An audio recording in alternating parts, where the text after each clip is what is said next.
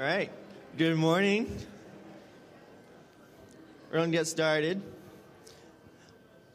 My hope is built on nothing less than Jesus' blood and righteousness. I dare not trust the sweetest frame, but wholly lean on Jesus' name. On Christ the solid rock I stand, all other ground is sinking sand. All other ground is sinking sand. Then he shall come with trumpet sound, oh, there I live, him be found, dressed in his righteousness alone, all the saints standing before the throne. On Christ the solid rock I stand, all other ground is sinking sand. All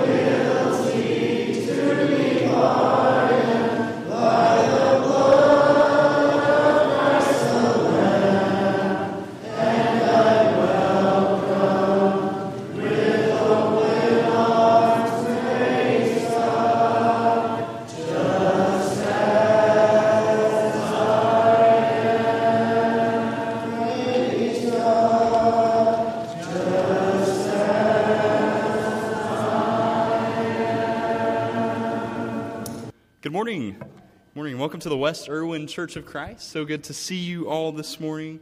If you're visiting with us, we're especially glad that you chose to spend your Sunday morning with us. And we're so glad to have you here with us. And for everyone joining us online, hello there. If you'll look at the seat back in front of you, there's a little white card. That's our attendance cards. And so grab that, fill that out. There's one side for members and then one side for visitors. If you'll fill that out, we'll have our young guys come around in a little bit to pick that up. And that will be very, very helpful for us. So this evening, today is Sunday. This evening we are having Small Group Sunday. So get with your small groups. Go spend some time with them. Eat food. Usually good food involved. So a good little appetizer for the meal coming up later this week. So that's this evening. Get with your small groups. And then Tuesday, so if you show up on Wednesday for class, there might be 2 or 3 other people here, and y'all can have a nice little class together. But the rest of us won't be, because we are having our annual Tuesday night Pie Devo, with it being the week of Thanksgiving. That's going to be this Tuesday, so just a couple days from now. It'll be at 6:30. We're going to have pies. We'll have just a little bit of worship and a Devo, and it'll be a good time. It's always fun and good fellowship, especially getting to sit around and eat pies together. So that's Tuesday at 6:30 over in the Family Life Center. We hope that you'll join us for that. I'm going to be reading Psalm 103. You know, with Thanksgiving coming up this morning in class, we just spent the whole time talking about different things that we're thankful for. And one of the points that we hit on was things that we take for granted that we're thankful for. And I think, honestly, at the top of that list, a lot of times, is what God has done for us, the different characteristics that we see in the way that God loves us. And so I want to remind us of that this morning, reading Psalm 103, starting in verse 8. The Lord is compassionate and gracious, slow to anger, abounding in love. He will not always accuse, nor will he harbor his anger forever. He does not treat us as our sins deserve, or repay us according to our iniquities. For as high as the heavens are above the earth, so great is his love for those who fear him. And as far as the east is from the west, so far has he removed our transgressions from us. And then a couple Psalms later, Psalm 107, verse 1 reads, Give thanks to the Lord, for he is good. His love endures forever.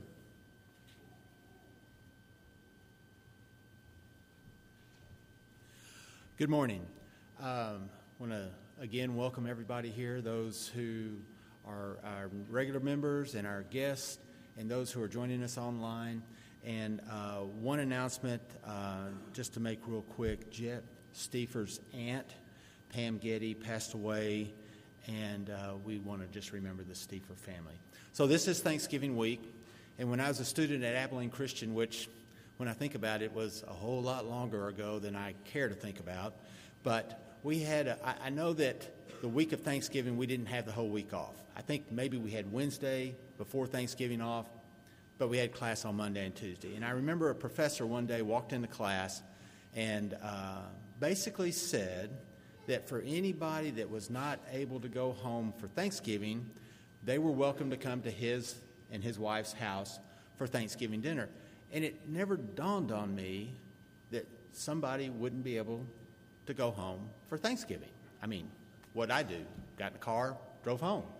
But there were people that lived from out of state, and it just wasn't enough time to go home, especially with the Christmas holidays a few weeks after. And the point I make in sharing that story is the things that we do matter, and we never sometimes realize the impact that we can have on people. And sometimes it's something as significant as that, and sometimes it's something just as small as an encouragement card, because what we do, it matters. Anyway, let's go to our Heavenly Father in prayer. Dear Heavenly Father, we are thankful for you to be able to gather in this place, to commune with you and to commune with each other. And Father, for the freedom to worship you and to learn about your word. And Father, we're thankful for knowing that when we meet together, that you are present, and where you are present, there is power among us.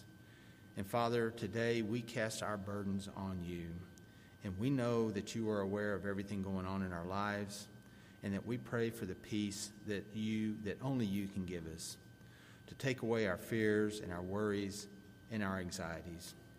And Father, we pray that you will help us to reflect on your goodness and to know that you provide the strength to help us through the trials that we all experience in our lives.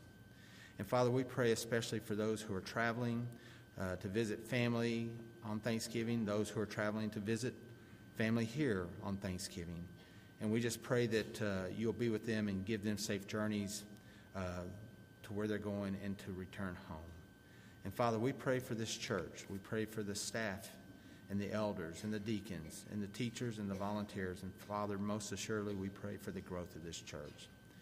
And Father, there are those on our prayer list that we want to bring to you in prayer. Susan Womack, Rachel Pugh, Donnie and Susie Carnathan, Jeff Ingram, the family of Emma Lambert, who was the young lady that passed away from complications from a transplant.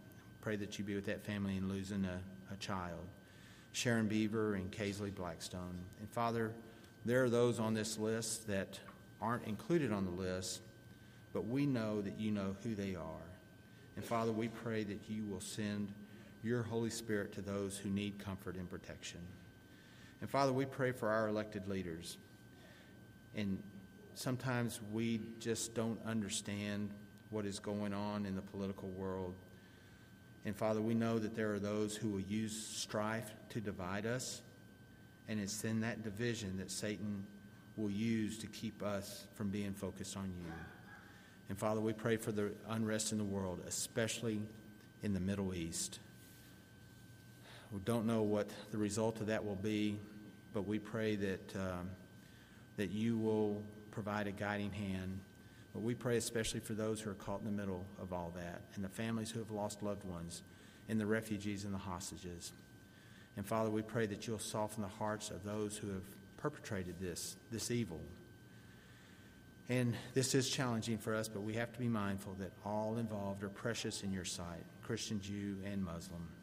But we pray for your intervention so that this does not spread.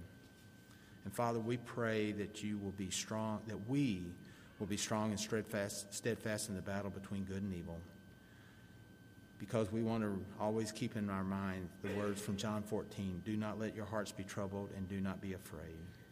Father, we know that we have all sinned and we all fall short, but we are here to help and encourage each other because we know that you always love us, that you'll never forsake us, and that you'll always do what's best for us. In your Son's name we pray. Amen.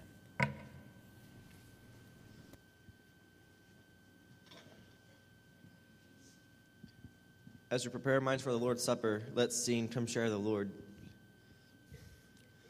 We gather here in Jesus' name. His love is burning in our hearts like living flame. For through the loving Son, the Father makes us one. Come take the bread, come drink the wine, come share the Lord.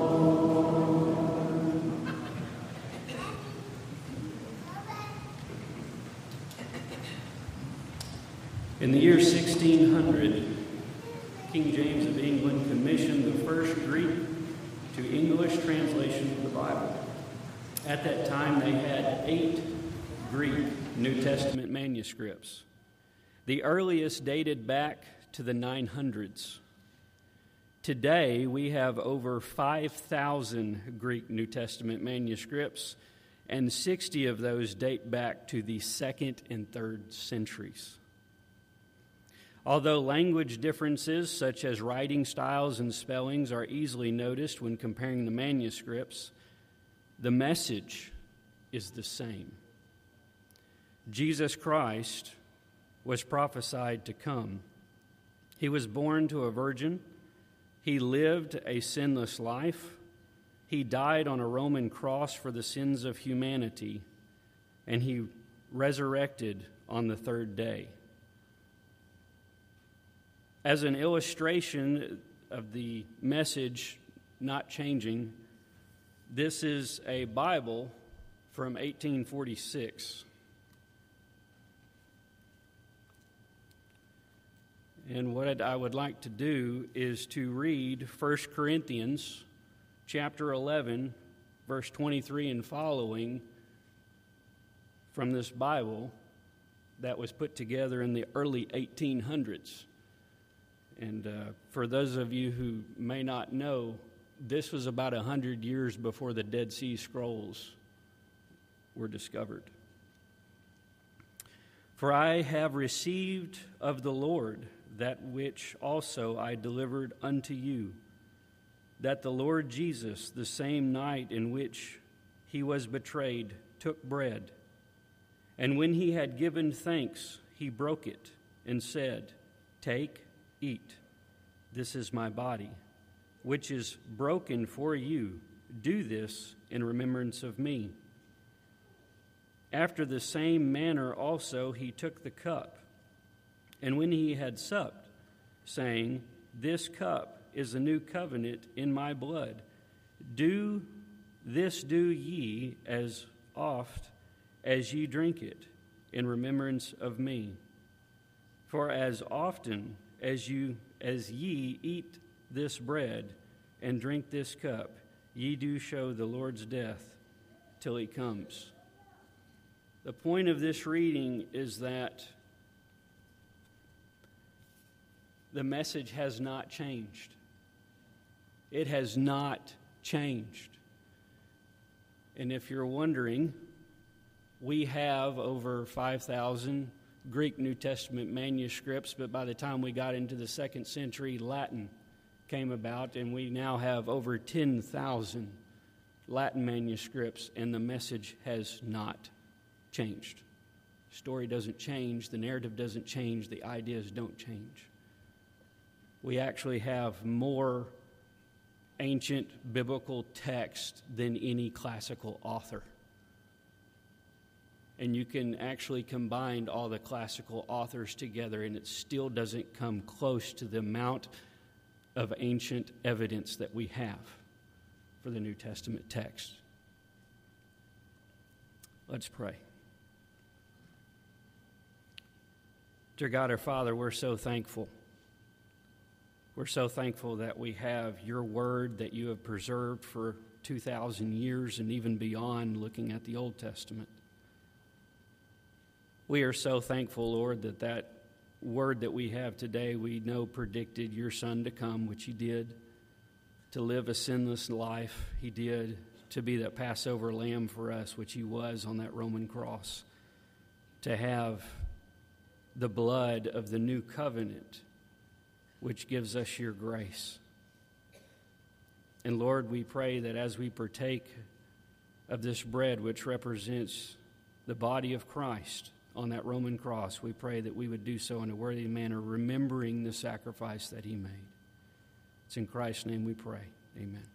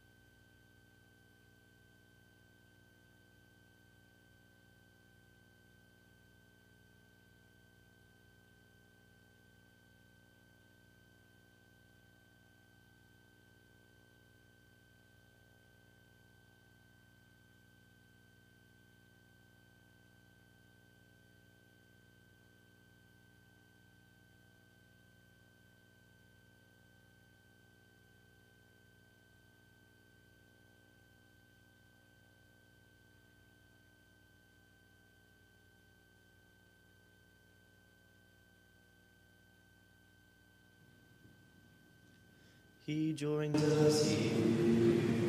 He breaks the bread.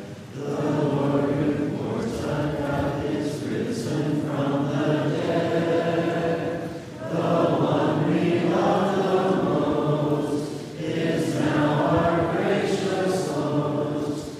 Come take the bread, come drink the wine, come share the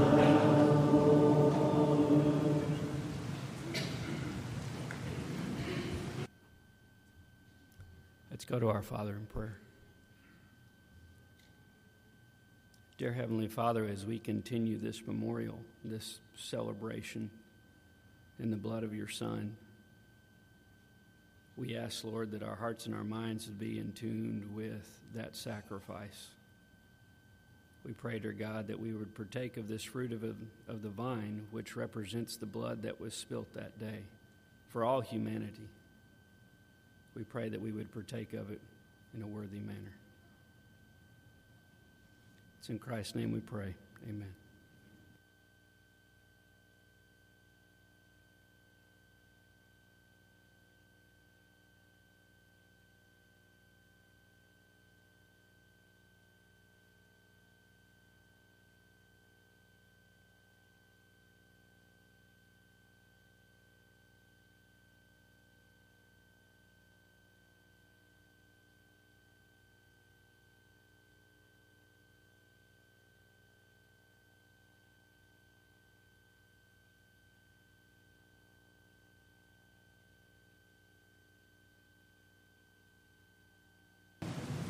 We look after the soon, where angels sing. We'll see the glory of our Lord and coming King. Now we anticipate the feast for which we wait. Come take the bread, come drink the wine, come share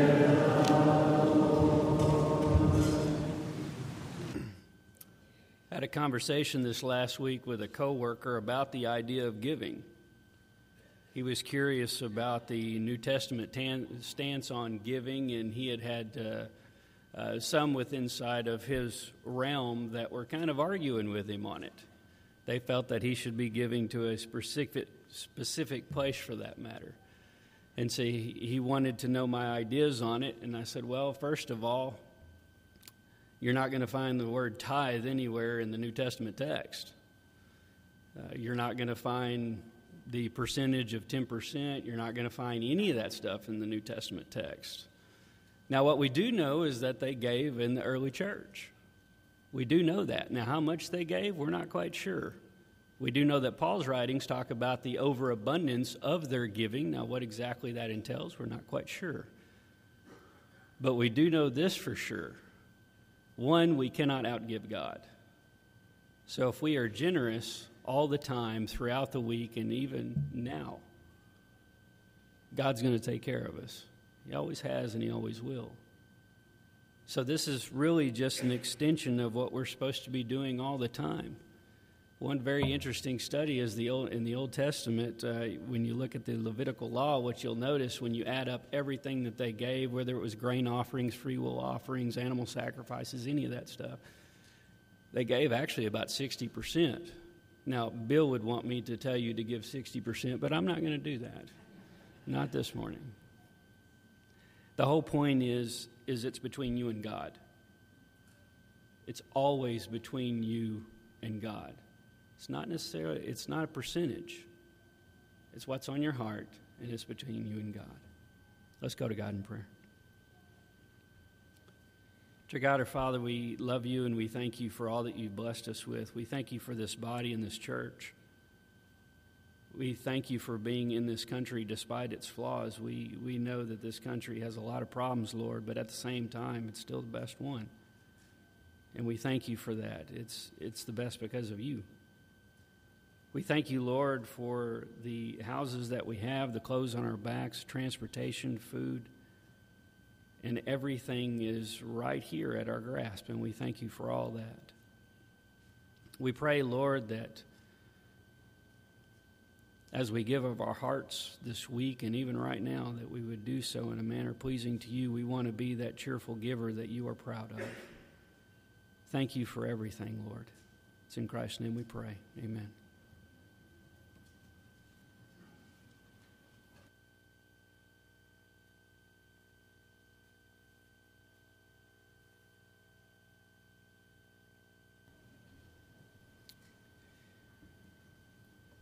A couple of years ago, going back about 5 or 6 years, and then for probably the previous 25 before that, this church did not do Trunk or Tree. We did what was called Fall Festival.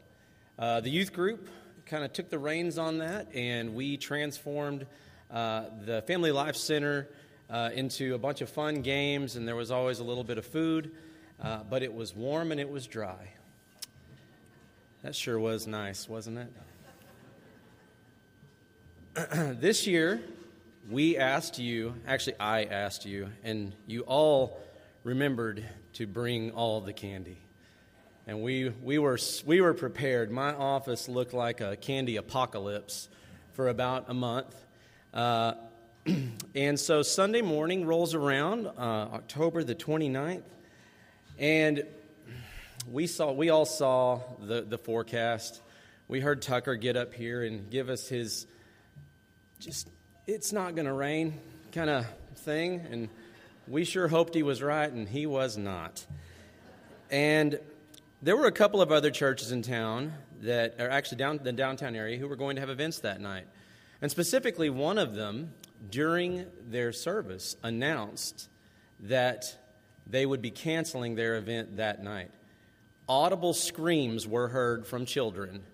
I'm not making that up. Weeping and gnashing of teeth were happening here that morning. So we had a quick powwow and said, are we still going to do this? And the answer was an unequivocal yes. And so it began with the bringing of candy, and we still have some candy because of what the weather did. Then it turned into a group that decorated our Family Life Center for us in the week leading up to that night. If you weren't here that night and didn't get to see the machine that was our kitchen crew that night, they were packaging pre-made meals to hand out to people. We had hand stamps making sure that people, if they had come through once, because we were the only game in town that night, and we wondered, will anyone come? We really did. It never quit raining. It never rained really hard, but we were prepared, and kids came. Their families came, and over, probably the best part of the night was getting to hear the thank yous. Thank you for doing what you said you were going to do. We sent that email to all of TISD. Over 7,000 households knew that we were going to be having something that night, and so we wanted to be able to do that. So while the kitchen crew was manning the Family Life Center and that well-oiled machine was going, in the lighthouse, our youth group had a spooky walkthrough for all the kids. I went through it. I was not spooked. Logan tried to be weird. It didn't work. I knew it was him. He got real close to my face. But in all honesty, I have been in church ministry for over 20 years, full-time in church capacities, and that may have been one of the most encouraging nights of my life. Because in the rain, in the cold, y'all showed up. And it meant a lot, probably more to me than it did to the kids that came. And for those that had their trunks open and their tents set up and brought fire pits to sit around, which was an amazing pivot for that group, last minute from a beach scenario to a fire pit, everyone had a wonderful time. None of us were dry by the end of it. I looked like a vagabond wandering in a soaked beard and a trash bag and a cart full of candy. Look, I had just stolen all the candy. But I just wanted to say, on behalf of those kids and on behalf of the people who were blessed because of that night, to this church, I said it in my bulletin article a couple of weeks ago, but I want to say it again so you can see from my face. Thank you. Because it means so much to be not just people of our word, but people who are willing to put ourselves, as many of us talked about in our Bible classes this morning, on the back burner. To be selfless instead of selfish. It would have been very easy for us just to cancel and to not have that opportunity still for those families. But I know, beyond a shadow of a doubt, if you got to be one of the people who shook their hands or saw their smiles or played those games with those kids, that even in the pouring rain, they were so happy to be there. They were so happy for the opportunity, and I was so proud to be a part of this church that night. So regardless of what it does next year, we're hoping for good weather, but we know it doesn't have to be. And so thank you from the bottom of our heart for being a part. Whether you brought candy, worked in the kitchen, worked in the lighthouse, or were in the parking lot with your shoes full of water just like mine was, it was a wonderful night.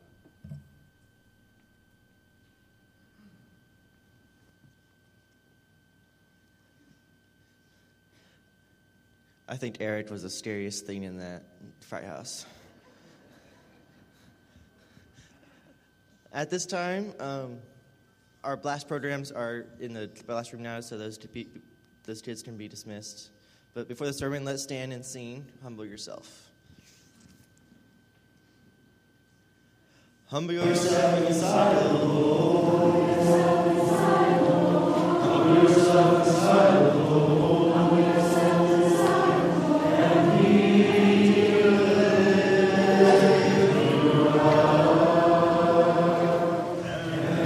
will lift you up. And He will lift you up. Jesus is the Son of God. Jesus is the Son of God. And He died for us. And He died for us. Amazing grace, how sweet the sound. Amazing grace, how sweet the sound. Amazing grace, how sweet the sound. Amazing grace, how sweet the sound. That saved a wretch like me. That saved a wretch like me. So humble yourself inside the Lord. Humble yourself inside the Lord. Humble yourself inside the Lord. Humble yourself inside the Lord. And He will lift you up. And He will lift you up. Be seated, please.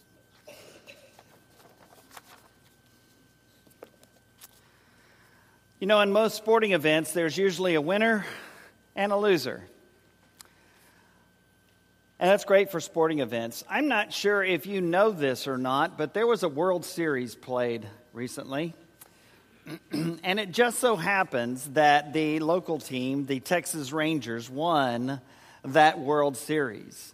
Now, counting that one, how many times have the Rangers won the World Series? Once. Counting that one, remember? So no more will we say they've never won it. Now we can say, oh, yeah, they've won it. Oh, sure. And yes, I have the hat and the shirt to prove it, because who knows when this will happen again. In most sporting events, there's usually a winner and a loser. I'm not sure about trunk or treat. I think that was a win-win situation where our church got to have a big win, as Eric said, and thanks to all of those who made that happen on such a horrible weather day. But certainly all of the kids and all of the families in this community and throughout the Tyler Independent School District that heard about this and came, what a blessed event that was. And so there were no losers that day, and that is the truth. Maybe not in baseball, but in life, you long for a win-win. Where everybody wins. Where there's not a real loser, per se. That's what we want. That's what we want. I think that's what we got with Trunk or Treat. And that's what we look for in all major conflicts. We are trying and striving for a win-win, where it's not like a sporting event where somebody has to lose, but maybe it's something where maybe everybody doesn't get everything they want, but it can still be a win. Can be a win-win. And those are very hard. And those conflicts go far beyond just the ones that we're aware of. Sometimes those conflicts involve two people. It may be a parent-child. It may be a couple of friends. It may be a couple of siblings. Could be a husband-wife. Could be friends, church conflict between fellow church members. It could be even broader. It could be businesses that are kind of in conflict and are working against each other. And someone comes in and tries to negotiate and tries to come up with a good solution that can be somehow a win-win. I appreciate Grant's prayer and our other prayer leaders over these last several weeks that have been talking about our dangerous world right now and the conflict that's going on in the Middle East and the conflict that's been happening between Russia and Ukraine and the potential conflict between China and Taiwan and the conflict that we see even in this country and in Western Europe and in other places between Arabs and Jews or between all kinds of different scenarios. And we ask ourselves, how God, are you going to come up with a win-win on those? And so I find myself praying as Grant led us in praying for God's blessing and for God's will to be done. And to strive in my little corner of the world to bring that about as best I can. In life, you long for a win-win. Sometimes someone loses. Sometimes that's just the way it is. Maybe a lot of the time. But it doesn't have to happen every time. As we've been going through the 7 Habits of Effective Living, a book by Stephen Covey, using that as a resource and modifying it quite a bit. Today we come upon one of those habits, which is think, win, win. Last time we had seek first to understand, then to be understood. This is the part where we're not just talking about me personally, but we're talking about how I interact with other people. And so that first part is to seek first to understand where they're coming from and what their values are and what's driving their decision and their positions. And then perhaps as opportunity develops with a proper spirit to share the things that I feel so that I can be understood. Seek first to understand, then to be understood. And so today builds on that, and it is think, win, win. And that's what this chart is. As you can see, the chart has columns and rows. And from low to high, from lower part of the row, the lower row to the upper row, that's the consideration scale. And so you go from a low consideration to a high consideration. And that is trying to help the other person win. The first win or lose statement there is you. The second win or lose statement is the other person or the other group or the other side, whatever you might say. And so you'll notice on the bottom row, it's the second part is lose and the next one is lose also. So that person that you're having this conflict with loses. The consideration is low. Upper, they win. And so you have a consideration is high, and it allows the other person or the other side to win. When you're looking at the columns, they also go from low to high. But in this case, it's the first one that is lose in the first column and win in the second column. That's you. That's where you feel strongly enough about the issue that you're discussing, whatever that might be, that you're willing to fight for a win. And that takes courage. And so you see the different quadrants. The lower left is lose-lose, where the consideration for the other person is low, and the courage that it takes to win your point is also low, so it doesn't matter. That might be a void. That might be where you don't squabble at all. You just let it go. And there's really no clear winner of either. You look at the right of that one, and that is win-lose, where you win and the person that you're in this discussion with loses. It's a win-lose. You get your way, they don't. So courage is at a high, but consideration is at a low. When you look at that top row, you see consideration is a high on both. And the first one, the courage, is low because you're not trying to get a win. It's lose, win. You lose, they win. And you're okay with that. And sometimes that's okay. Sometimes accommodate is the thing that you do. You give in so that they can have their way, and it's not an important enough issue for you to have the courage to drive your point home and win the day. So it's a lose-win. And then the upper right is where consideration for the other person is high. And so they get a win. But also the courage that you're willing to put out there in order to be understood and make your case and win your point is also high. And that's where you come up with win-win. The consideration you have for the other side, for the other person, for the other group, for the other point is high, but also the courage that you're willing to expend to drive your point home. And win, in that perspective, is also high. And so you have to give others, that other person, a win takes consideration. And for you to achieve that win, for you to win the day, for you to have your personal point accepted, requires courage. And so the lose-win, the upper left, might be appeasing and accommodating, as we said. The win-lose at the bottom right is where you're arguing and competing, and you have to win. Now, the Texas Rangers won. And for them to win, their opponent had to lose. And weren't we all okay with that? We were, if you're a Rangers fan. But again, that's sports. That's sports.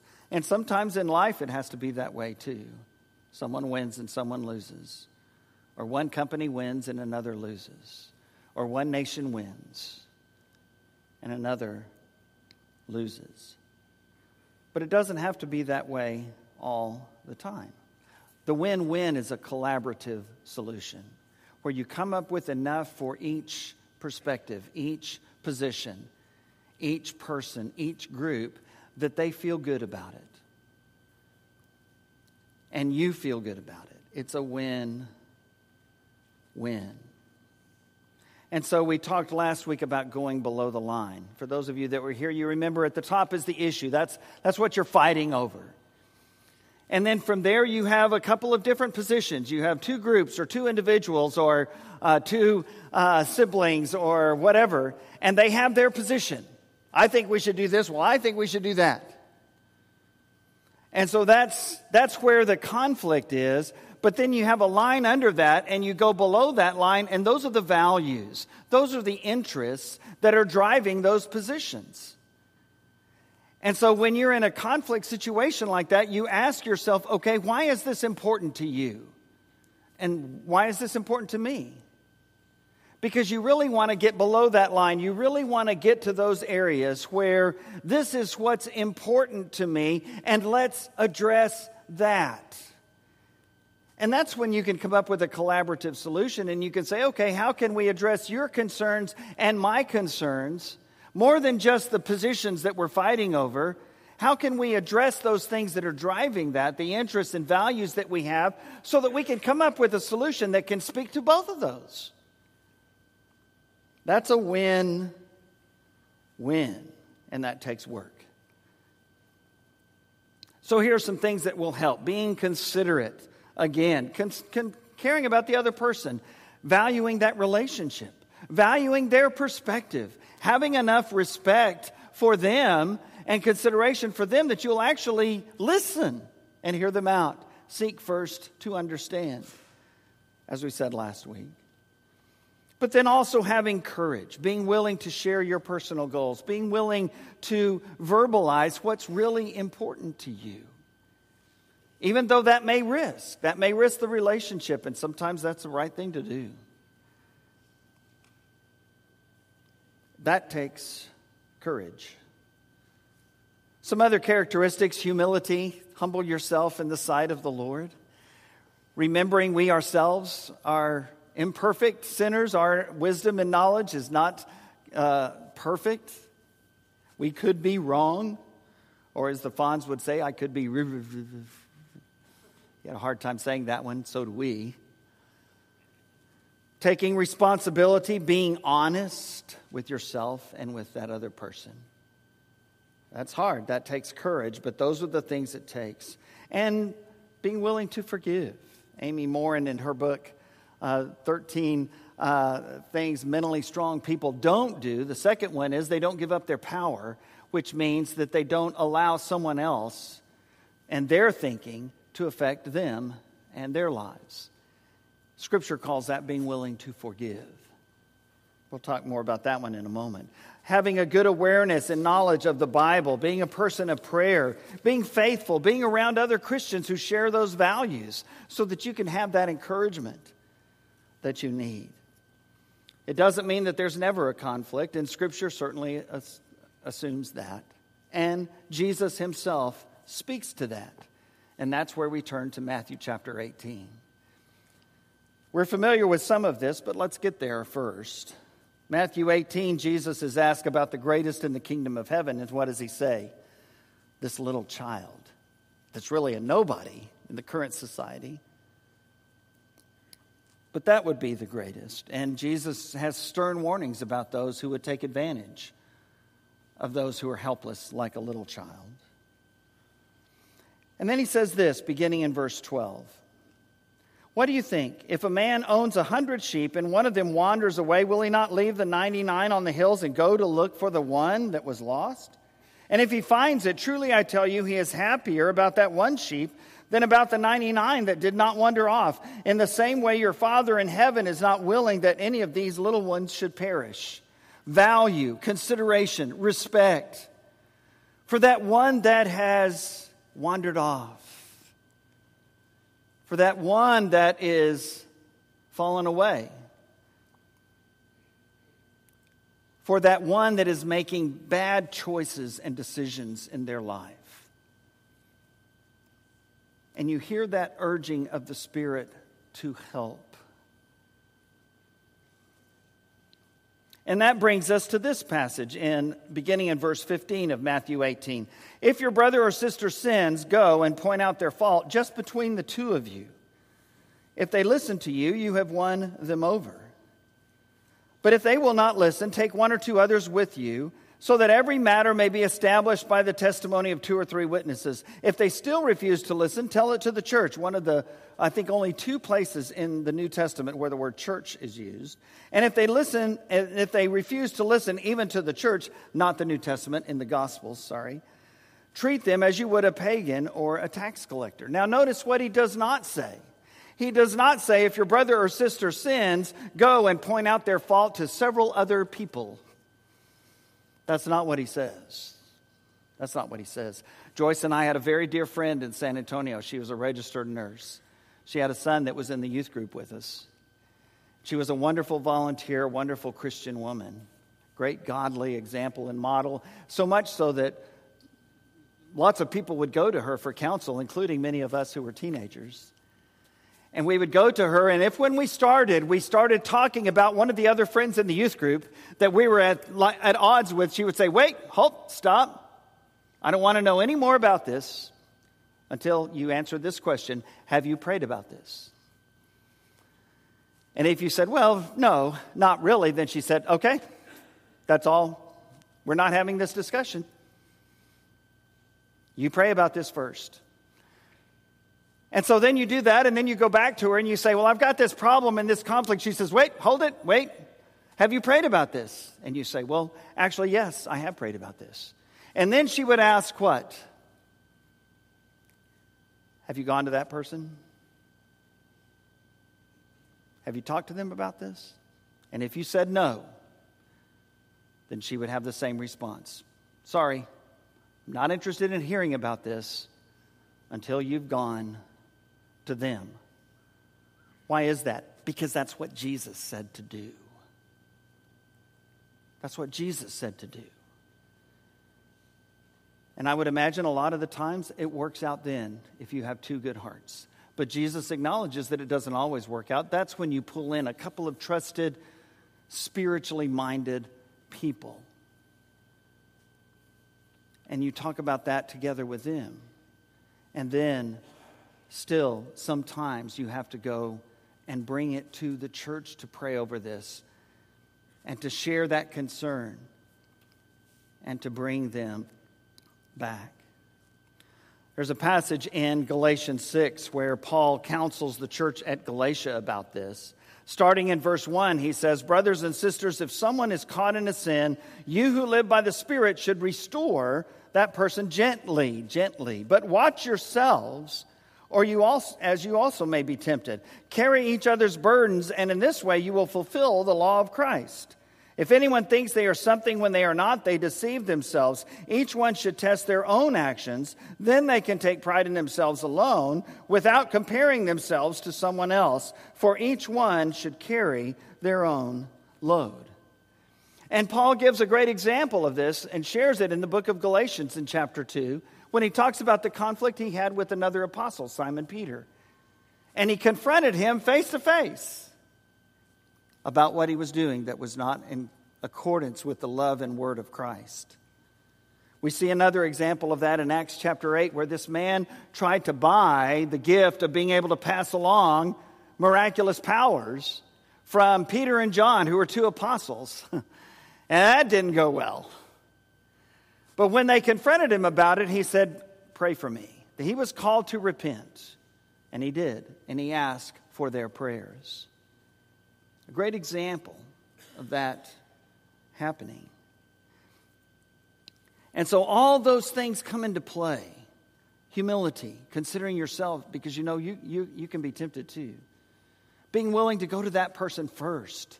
Trying to keep that in that context so that it can be worked out and worked through. But then there's another part of Matthew 18. And it starts in verse 21. Then Peter came to Jesus and asked, Lord, how many times shall I forgive my brother or sister who sins against me? Up to 7 times? Which sounded like a lot. Jesus answered, I tell you, not 7 times, but 77 times, or 70 times 7. And that was unreasonable. And then Jesus tells a story, a parable in the verses that follow, about unreasonable forgiveness. Tells the story of a man who owed a great debt, a debt that he could never be able to pay back. Let's say he owed $10 million. And the man said, where's my money? Pay up, it's time. And he said, I can't do it. And he says, okay, to jail with you and your family. And he begs for mercy, begs for forgiveness. And the man says, okay, fine, I'll let you off. And then as he's leaving, the man comes up to someone, let's say, who owed him $100. And he goes to that man and demands his money. And the man says the same thing. Oh, I just need a little bit of time. Just please forgive me right now and I'll get it to you. And he has no mercy and he has him thrown in jail. But there are people that are watching and they go back to that initial master and they say, you probably need to be aware of what he did.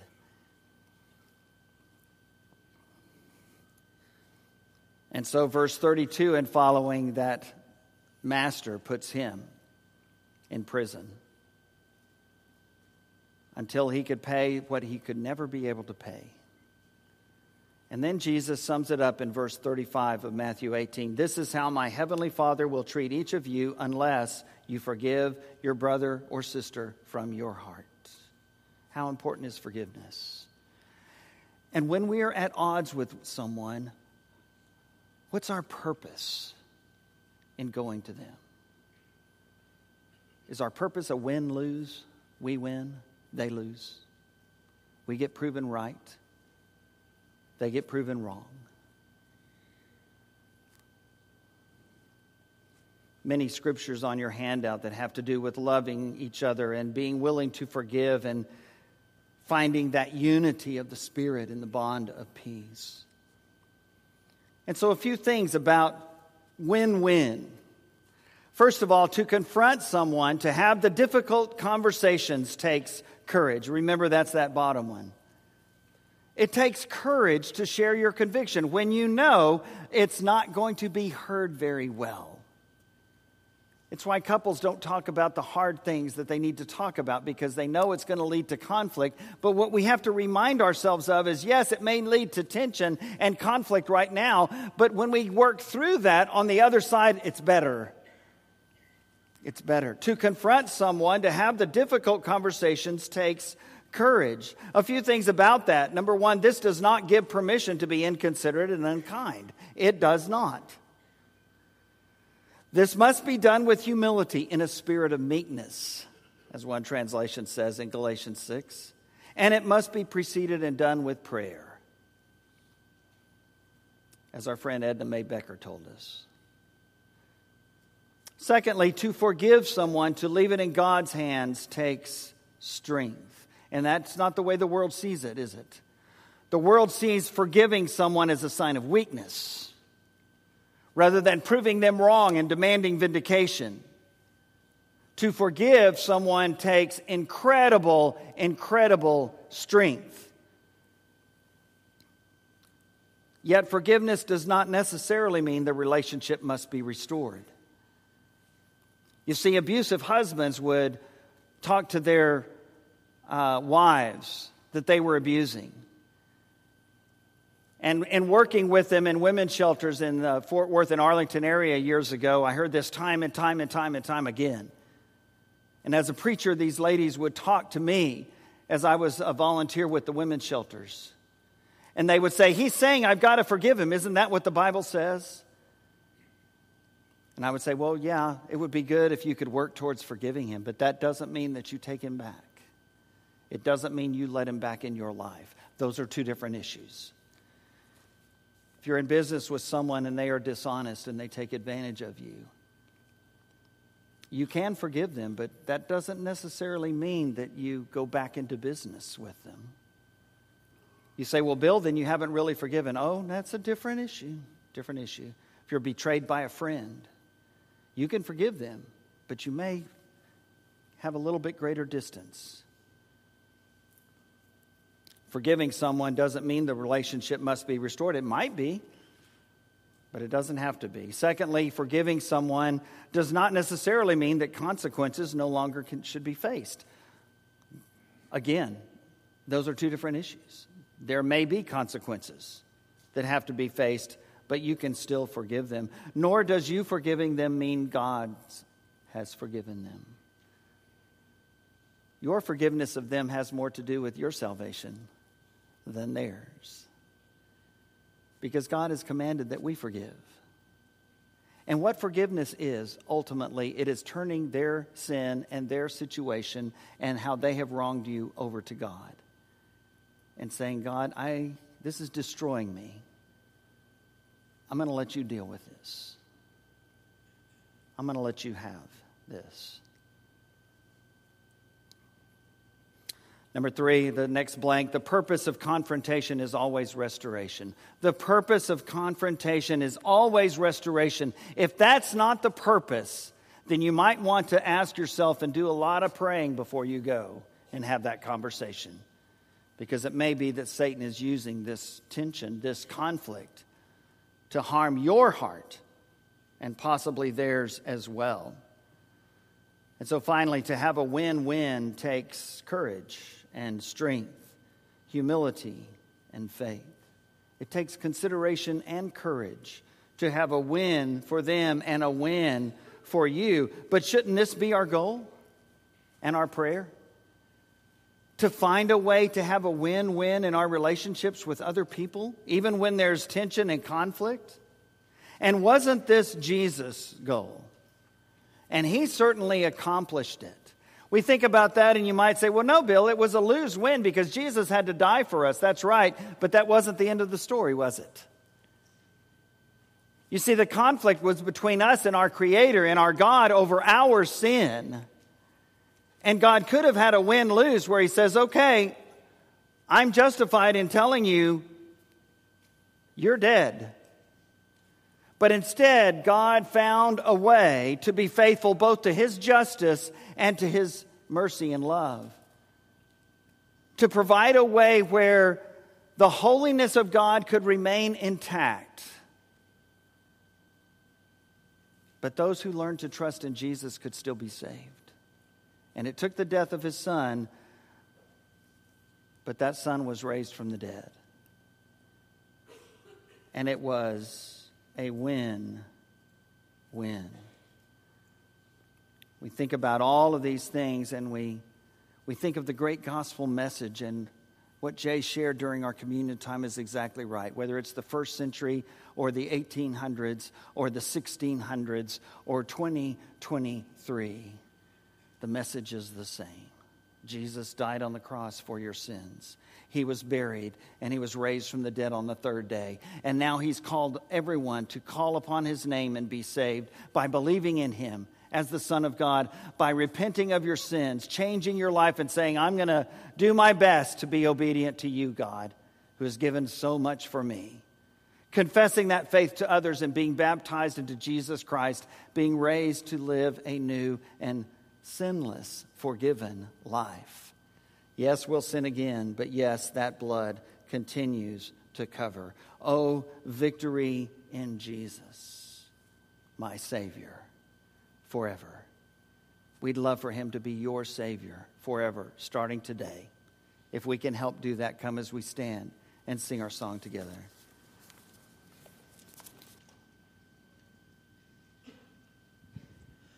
I heard an old story, how Savior came from glory, how he gave his life on Calvary to save a wretch like me. I heard about his groaning, how his precious blood has atoned me. Then I repented of my sins and won the victory. Oh, victory in Jesus, my Savior. Sought me and bought me with his redeeming blood. He loved me ere I knew him, and all my love is to him. He plunged me to victory beneath the cleansing blood.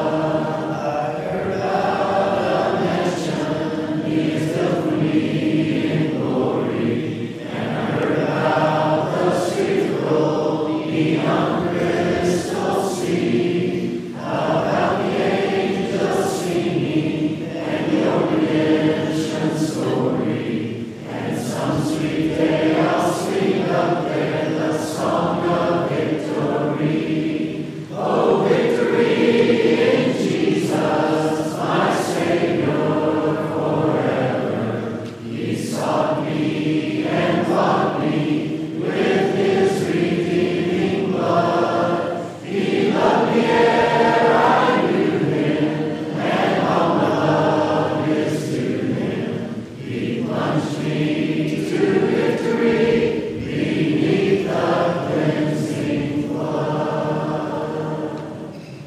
Thank you, Bill. I'd like to thank you for being here this morning. And I'd also like to wish you, if you're traveling anywhere, safe travels and a happy Thanksgiving. I stand to praise you, but I fall to my knees. My spirit is willing, but my flesh is so weak, like fire in my soul. And the flame